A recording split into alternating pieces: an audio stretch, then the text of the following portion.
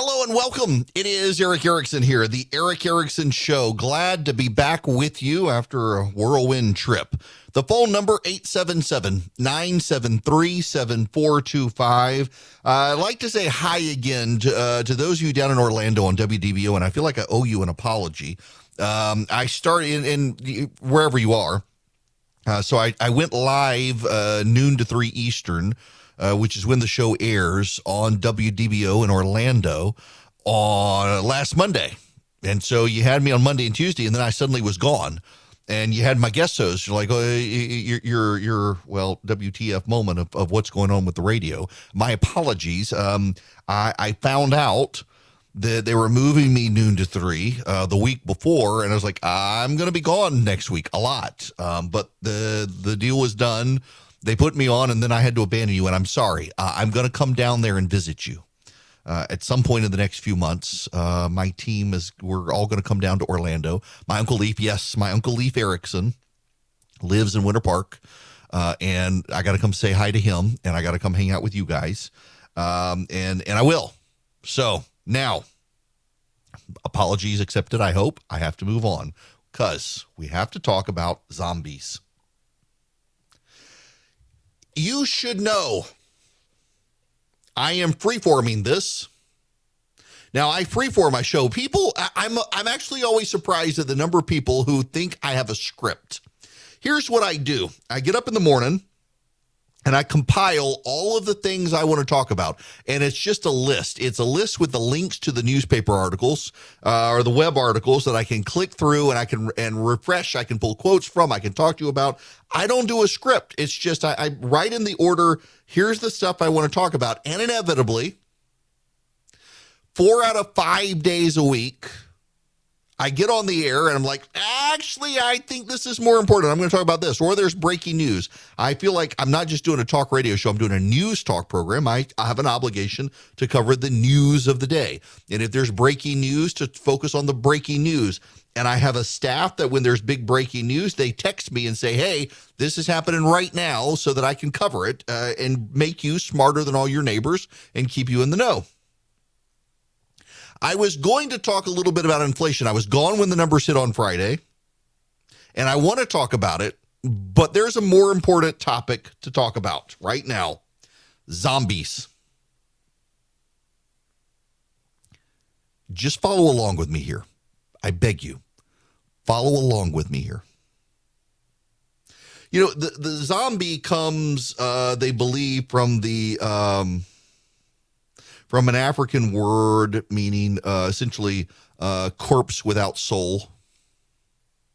The Haitians picked it up, African slave immigrants who brought voodoo essentially, or conjured voodoo, into the Western Hemisphere. In the late 1800s, it really began to be a thing. In the 1900s, with the rise of film and the desire for not just horror novels, but horror movies, the zombie theme took on a life of its own. What the zombie theme did over time was it reflected the fears and anxieties of the age in which they lived. So, for example, originally, the zombie was an unexplained supernatural event. In World War II and in the 50s and 60s and the rise of the Cold War, unexplained supernatural event bringing about the apocalypse and the zombies. Then it became into the 1970s and the rise of modern environmentalism. You saw zombies were a stand-in for pandemic. In the 90s and 2000s, zombies became science run amok. Science was creating zombies. I Am Legend, which was a book actually from the 50s and then updated. Or World War Z, what was pandemic overridden. There were lots of them, but you know what zombies have become? Zombies have now become a stand-in for, and I'm reading from Wikipedia, stand-ins for discriminated groups struggling for equality. The human-zombie romantic relationship is interpreted as a metaphor for sexual liberation and taboo breaking, given that zombies are subject to wild desires and free from social conventions. Yeah. Starting in the 2000s, really after 2010, zombies went from being a stand-in for cultural anxieties and fears about the Cold War and the supernatural and the apocalypse to a stand-in for pandemics that could not be controlled, to science run amok, to sexual liberation metaphors. What the zombie tends to be now is a flesh-eating, in particular a brain-eating, dead person who is reanimated and wants to eat brains. In other words, a zombie, a soulless, brainless creature that wants your brain, is a progressive academic. And that's where we are in this country. Progressives, starting in academia, have created an army of zombies. They are so open-minded, their brains have fallen out, and they now demand our brains and demand that we conform to what they want. Culturally, economically, there's a story out today that progressive economists, the very same damn ones, y'all, who said inflation wasn't going to happen, and if it did, it was transitory, are now saying, wait. Inflation's actually better than a recession. We don't want unemployment. Let's just deal with inflation, and we'll give tax rebates to the poor. I kid you not. That's their plan. The same people who said there was not going to be inflation are now like, that's not so bad, better than a recession. Why should we believe them? Their brains were so open, they fell out. Now they want our brains. If they can't get your brain, they at least want you shut up or dead. And that gets me to the dangerous point of the zombie apocalypse upon us. 44% of younger Democratic men, that is men under the age of 50, surveyed by the Southern Poverty Law Center, that left-wing organization to which mass shooters or would-be mass shooter Floyd Lee Corkins and mass shooter James Hodgkinson were both fans of. Floyd Lee Corkins went to kill all the people at Family Research Center in Washington and stuffed their mouths with Chick-fil-A because the Southern Poverty Law Center said the Family Research Council was a bunch of bigots. James Hodgkinson attempted the mass assassination of Republican members of Congress, was a big fan of the Southern Poverty Law Center. 44% of younger Democratic men surveyed by the Southern Poverty Law Center approve of, quote, assassinating a politician who is harming the country or our democracy. The highest rate of any gender, party, and age combined. A narrow majority of men, Democratic under 50, said they disapproved of the statement. A small share said they did not know. Who the heck are the people who say they don't know? Only a third of younger Republican men approve of the statement. 40% of young Republican women approved. 32% of young Democratic women approve. Older Americans of both are dramatically less likely to approve. The poll surfaced. It was conducted a while back, but it resurfaced, I guess you should say, after authorities arrested the man who went to assassinate Brett Kavanaugh at his house. A third of Republican young men and almost half of Democratic young men. The media would focus on the third of Republicans, but we probably ought to focus on the half of Democratic men under 50 who believe assassination of people who would harm the country or democracy is good, is acceptable. This is the end result of the zombification of the American mind on the left, where they have no brain to think. They are led, and they are led by emotion, and they are led by fear.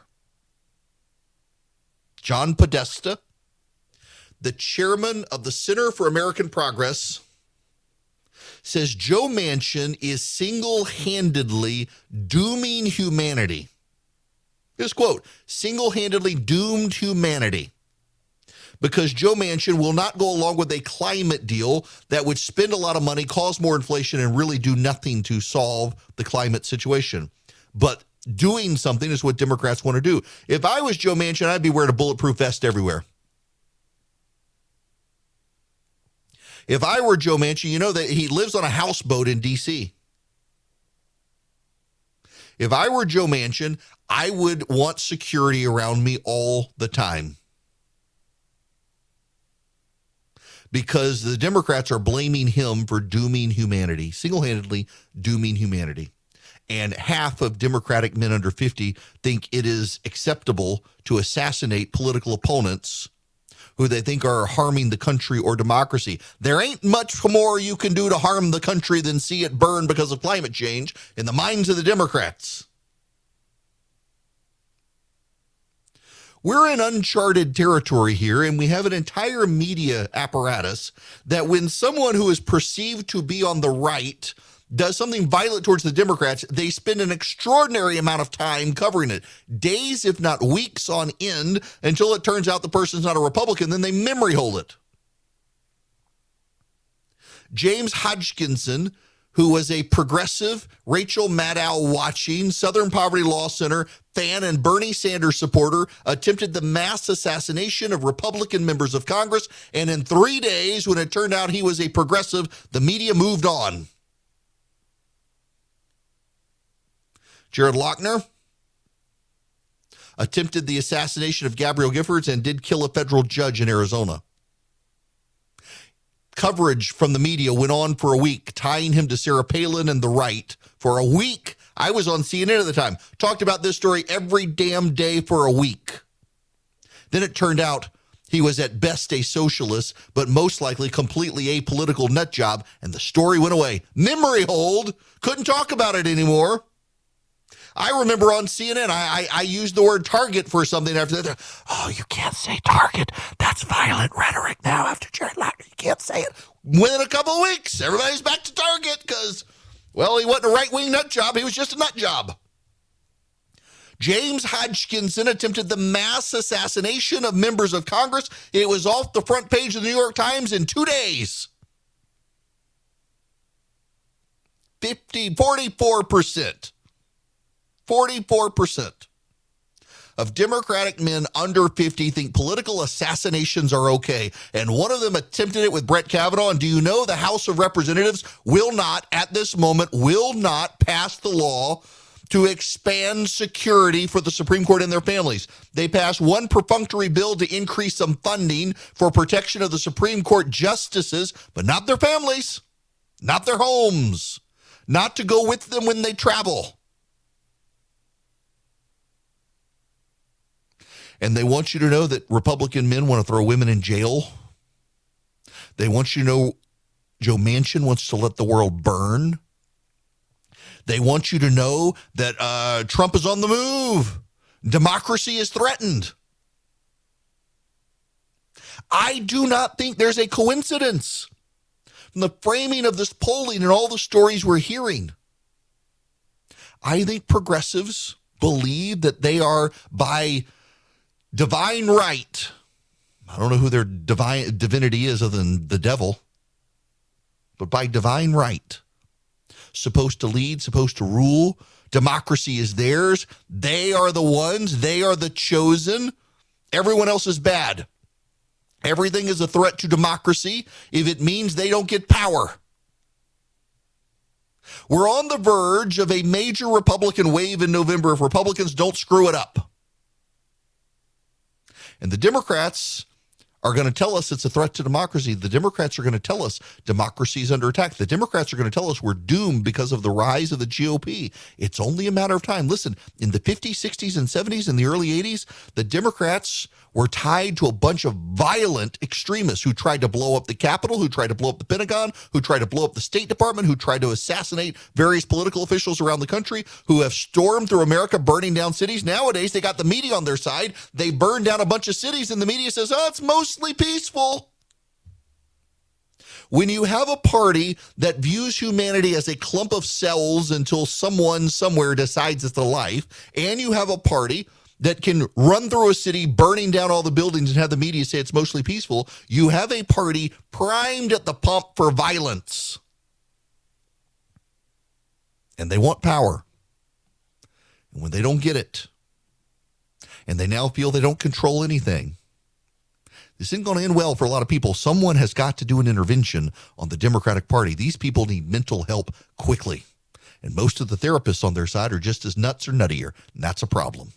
Folks, the signature hymn sheets from Boll & Branch are a bestseller for a reason. They use the highest quality threads on earth for superior softness, a better night's sleep. The sheets are made with threads so luxurious, 3 U.S. presidents love them. They feel buttery to the touch. They're super breathable. Now, here's the thing. I can tell you this from personal experience. Every time you wash the sheets, they get softer. You know, people worry about thread counts for sheets. You need to worry about the quality of the threads. Boll & Branch uses fantastic ones. You can just feel them, and they get softer and softer over time. They're very, very breathable for the summer, but they also have a good weight for the winter. They help you sleep well at night. They're not so light that you feel like nothing's on you. They're the perfect weight. They're the perfect sheet from Boll & Branch. You'll immediately feel the difference with their iconic signature sheets. Right now, get 20% off site-wide during the annual summer event happening now only at bollandbranch.com. It's their best offer of the year before the holidays, so you need to act now. That's Boll & Branch, BOLLAND branch.com for 20% off site-wide. Phenomenal deal with phenomenal product. I'm telling you, we use them in our house. Long before I was a podcast reader, we use Boll & Branch. You should too. bollandbranch.com for 20% off site-wide. Hello there. Welcome. It is Eric Erickson here. All of these links, I want you to know, all the links from the Southern Poverty Law Center data to the Roy Texera polling on Hispanic voters and progressives alike, they were all in my morning email that I sent to every single person free of charge. You should be a subscriber. You can text the word data to 33777. Sign up for my daily email. Now, if you pay, it's $7 a month for the good stuff. If you sign up and you pay to subscribe, $7 a month, that's it. You get all of the show notes. You get the special podcast feed that has no ads in it. You get discounts to our conferences. You get special interviews. You get all sorts of other stuff. But if you just sign up for the free subscription, you get my morning piece and all the links I talked about in the first hour and this polling from Southern Poverty Law Center. They're all in that email. That the Democrats need a serious intervention. A little more on the intervention. I want to play you Brian Deese from the National Council of Economic, he's the National Economic Council Director. Listen to this. He was on CNN this morning. Get to prescription drugs in a moment. But Brian, first, based on your assessment of where things are right now with the economy, how challenging do you think it's going to be to avoid a recession at this point? Well, I think if you look at where we are, remember it was just about 2 weeks ago that we got the jobs report for June, and you saw that in the second quarter of this year, we had historic job growth, close to 400,000 jobs a month created in this economy in the second quarter. That's good news, and it reflects the fact that we have a historic labor market right now, and we also have household balance sheets that continue to be strong, record low numbers of mortgage delinquencies, record low numbers of credit card delinquencies. So these are not the marks of an economy in recession. Going forward, we need to focus on making these right choices so that we can make this transition. We can bring prices down without giving up all the economic gains that we've made. And what I can tell you is two things. One, the United States is in a better position than any other country in the world right now to drive that transition and make that transition effectively. You see our strength internationally, you see it in the strength of our currency. We are in a better place than almost any other country. And number two, if we make these right policy choices, it will matter. It will make a difference. It will bring prices down more quickly and give us a better chance to drive that transition effectively. Well, and when it... Right. Okay. Listen. There's a growing body of evidence that we are headed rapidly towards a recession. For example, the Treasury has had to jack up long-term Treasury rates because they're not attractive to investors who want some short-term gains right now and are worried about the future. That's troubling for them. The dollar, we'll get to this in the next segment, the dollar is now soaring higher than most currencies out there. And the result is you got a lot of American buying power, but it's always a warning sign globally when the dollar surges because it's the safe harbor currency. China is about to have a massive wave of bank defaults. The government there beginning to warn people. Things aren't going well. And Morgan Stanley and Goldman Sachs are out today saying the stock market has not finished crashing. All happening on Joe Biden's watch. And the apologists for Joe Biden are coming out of the woodwork now as a result. Greetings, welcome. It is Eric Erickson here. The phone number is 877-973-7425. We are, July 18, August 18. We're less than 4 months away. Not quite at 3 months, but less than 4 months away from the midterm elections. You might want to sit down for this one just because it's so absurd. You might fall over when I tell you what's going on. Democrats in the Senate are now sounding the alarm about inflation to the White House. Mark Kelly in Arizona. Raphael Warnock in Georgia. They're now signaling alarm. Mark Kelly told CNN the Biden administration needs to be looking for more opportunities to do things to lower costs.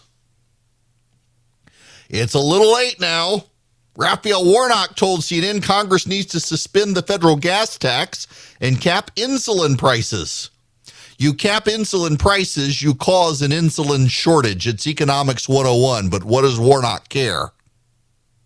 By the way, the Walker team it looks like they're getting on their A game down in Georgia for all the concerns. It looks like he has listened to some of the concerns and brought in some additional manpower and shaken things up. That's a good sign for the Walker campaign. And the polling in Georgia remains remarkably close.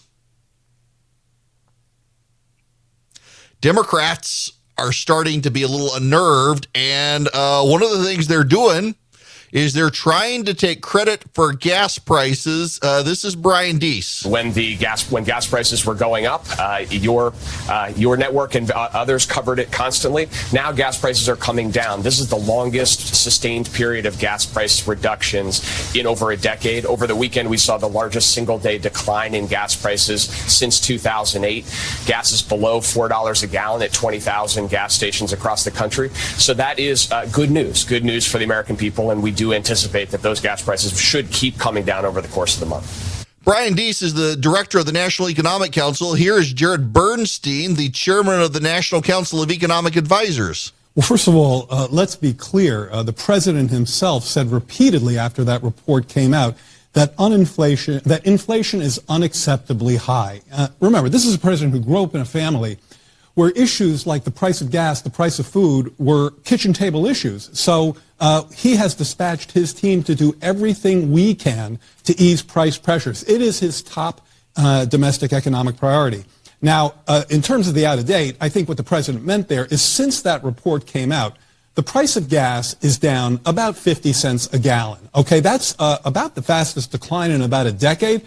Yeah, you got that. The fastest decline in a decade. Here's Martha Raddatz on ABC. And Heidi, on the latest inflation report, which was not good, President Biden's response was that it's not reflective of current condition. And it's true that gas prices have gone down, but people continue to feel it every day. This is the big story. Do you hear? People continue to feel this every day, Martha. Even Martha Raddatz notes it now. Margaret Brennan on Face the Nation on CNBC, she had on CNN or CBS, she had on Biden's energy security advisor, who's also trying to claim gas prices are going down. So OPEC Plus meets August 3rd. Saudi has very little spare capacity. So are you saying you got a wink and a nod that they're going to pump more? I think what we discussed, first of all, it's not just about Saudi. It's about, we met with the GCC and with Saudi Arabia. I'm not going to go into how much spare capacity there is in Saudi Arabia and in UAE and Kuwait, et cetera. But there is additional spare capacity. There is room for increased production. As we've told producers in the United States, we've had conversations over the last several months and weeks with OPEC, and I believe that there is still more room to see additional steps. In Saudi says weeks. It's got like 1 million spare barrel capacity. Again, it's not just about Saudi. This is OPEC, so there are other countries as well. So what we need is to see a little bit more. But let's look at what has happened since the president announced his trip. Oil prices at that point were at about 120. Today, oil prices are around $100, $101. Right. So that's a $20 decline based on the Some of that steps. due to economic concerns, though. China looking like it's slowing, and concerns here about consumption going down. Called him out on that.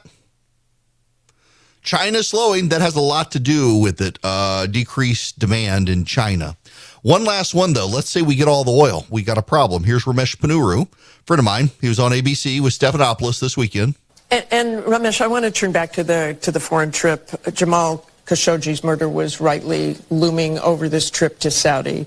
But Biden went there to reestablish relationships and for oil. There is clearly nothing happening immediately, but is there any hope for some long-term solution here, and will it really make a difference? Well, I think that you've got several problems here. One is that the president has sacrificed some reputation in return for not much that's immediate. The second is there are some questions about whether the Saudis even have the capacity to increase production at the levels that Americans would like to see. Exactly. And then third, does the U.S. have the refining capacity in order to make that translate into lower prices at the pump? So I don't think that this trip is going to be a political win for the administration.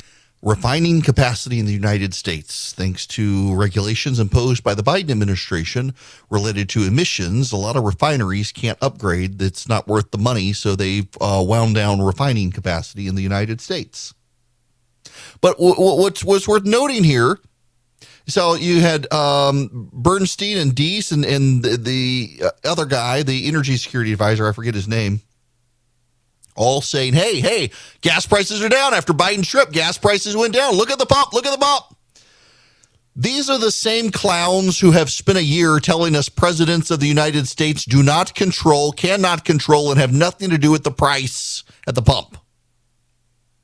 For a year, these people have told us there is literally nothing Joe Biden can do. It's not his fault. Do not blame him for prices at the pump. And now prices are down. They're like, Biden did it. Give him credit. They're a little bit aggravated with Margaret Brennan on Face the Nation for pointing out, actually, it has more to do with fears of recession here and in China than anything Biden did that's causing that. Speculation. Remember, it's a futures market. If you predict in the future there's going to be an economic downturn, well, the last time we had an economic downturn was during COVID. Gas prices bottomed out because there was nobody there to put gas in their car. They didn't want any blame, but they want all the credit. Now, that's the nature of politics. Republicans do it as well. It's just notable that so many people in the media were willing to buy the protectionist angle on Joe Biden that don't blame him for anything. It's everybody else's fault. Now they're like, oh, yes, give him credit. But it's not just that. It's the inflation issue as well. Listen, there are all sorts of signs that things are not good. Here, Justin Fox, an opinion writer in Bloomberg, former editorial director of the Harvard Business Review. Inflation is even worse if you measure it the proper way. Making a year-over-year comparison of price increases is easy to understand, but inevitably backward-looking. Right now, monthly core inflation is clearly accelerating. What does he mean? Well, because prices month to month are volatile, we don't measure the consumer price index monthly. Measured, if we did it monthly, consumer prices rose 17.1% in June. Monthly is only 9.1%. We look back a year. The reason we look back a year is because every month prices go up and prices go down. And it's not really a good indicator to take month to month because the spike, it'll go up, it'll go down, it'll go up, it'll go down, it'll go up, it'll go down. So if you take June now compared to June a year ago, you've had all the ups and downs in between so you can level things out. You get a better idea of what's happening, but there are all sorts of warning signs that inflation is still not good. This is Justin Fox. Now, I'm pretty sure monthly and 3-month core inflation measures better reflect what's been going on in the U.S. economy over the past year than the annual change does. There was a spectacular burst of inflation last spring. It has subsided, only to be followed by new, smaller, but still major waves, the latest of which certainly hasn't crested yet in the consumer price index data. Consider what the current GDP trajectory would look like if we measured it as we did inflation. Year over year, GDP change would be positive, even though the Fed in Atlanta has a gloomy GDP outlook for the second quarter. There's some questions about how quarterly GDP declines, really what they mean, given job growth has continued. But it seems pretty obvious why we pay attention to quarterly GDP. Annual GDP gives a smoother picture of the medium-term trajectory of the economy. Perhaps we should be doing it the same way with inflation, and if we did, alarm bells would be going off by what we're seeing. There's a problem, though, with the labor market. You're not getting a lot of this. You see, most economists, they pay attention to the payroll labor department report from employers. What employers say, they call it the establishment survey. The establishment survey is used to calculate employment, unemployment, and other figures from the Labor Department, and it comes from non-farm payrolls reported by private industry. And it shows an average of 375,000 jobs a month over the last 3 months being created. There's a problem. There's also a household survey. The household survey is the Labor Department surveys households around the country, and that survey shows the economy losing 116,000 jobs a month in the same span. Normally, these things tend to align. When they diverge, you got problems. And oftentimes, what happens when they diverge from the household survey to the establishment survey, remember, the establishment survey is a survey of businesses. The household survey is a survey of households. The establishment survey is considered more precise, more accurate, because it's data required by companies to the Labor Department. The household survey, well, you're surveying households. You're not always getting an accurate statistical sample. And it's smaller. And because it's a smaller sample, it's got a larger margin of error. But there's a problem. They are diverging quickly. There's a problem. This is from Goldman Sachs' Jan Hazius. While the household survey is much noisier than the establishment survey on a month-to-month basis, it picks up changes in net new firm creation in real time and therefore often outperforms the establishment survey at cyclical turning points, providing both measures are averaged over several months. This suggests that the still robust non-farm payroll prints of recent months probably overstates true job growth. What's that mean in English? It means that more and more we are seeing households saying people are no longer working, while businesses are still saying people are working. And the household survey is usually the leading indicator that layoffs are beginning to happen and the economy is slowing down. And if the household survey is right in this refusal to align with the establishment survey, again, trying to simplify this to you, household survey, you're surveying actual human households. The establishment survey is businesses provide their jobs data to the government. The businesses in the establishment survey are saying we're still hiring. But the survey of households in the country says actually we're starting to get laid off. When those two diverge, usually they don't. When they diverge, it usually means the economy is beginning a turning point towards the household survey.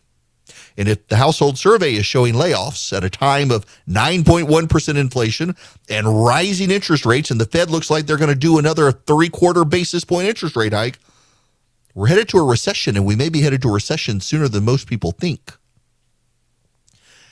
And that's starting to make Democrats deeply, deeply, deeply worried. Their moderates are sounding the alarm. And when they thought abortion would give them a win towards November, the Republicans are starting to rebound on the generic ballot as people are focused on the dollar and jobs and the economy and not abortion. That's going to hurt them badly, the Democrats, in November. With all the economic turmoil, you may want to reach out to my friends at Goldco. You need to protect your retirement savings. If you got $50,000 or more in your retirement savings, your money really could be at risk and you don't have a lot of options, but you may be able to protect it with physical gold and silver. If you call Goldco at 855-904-5933, you're going to get a free wealth protection kit from them to learn how to use gold and silver to protect and grow your money. Thousands of retirees are protecting their retirement savings. Many are getting $10,000 or more in free silver for doing it.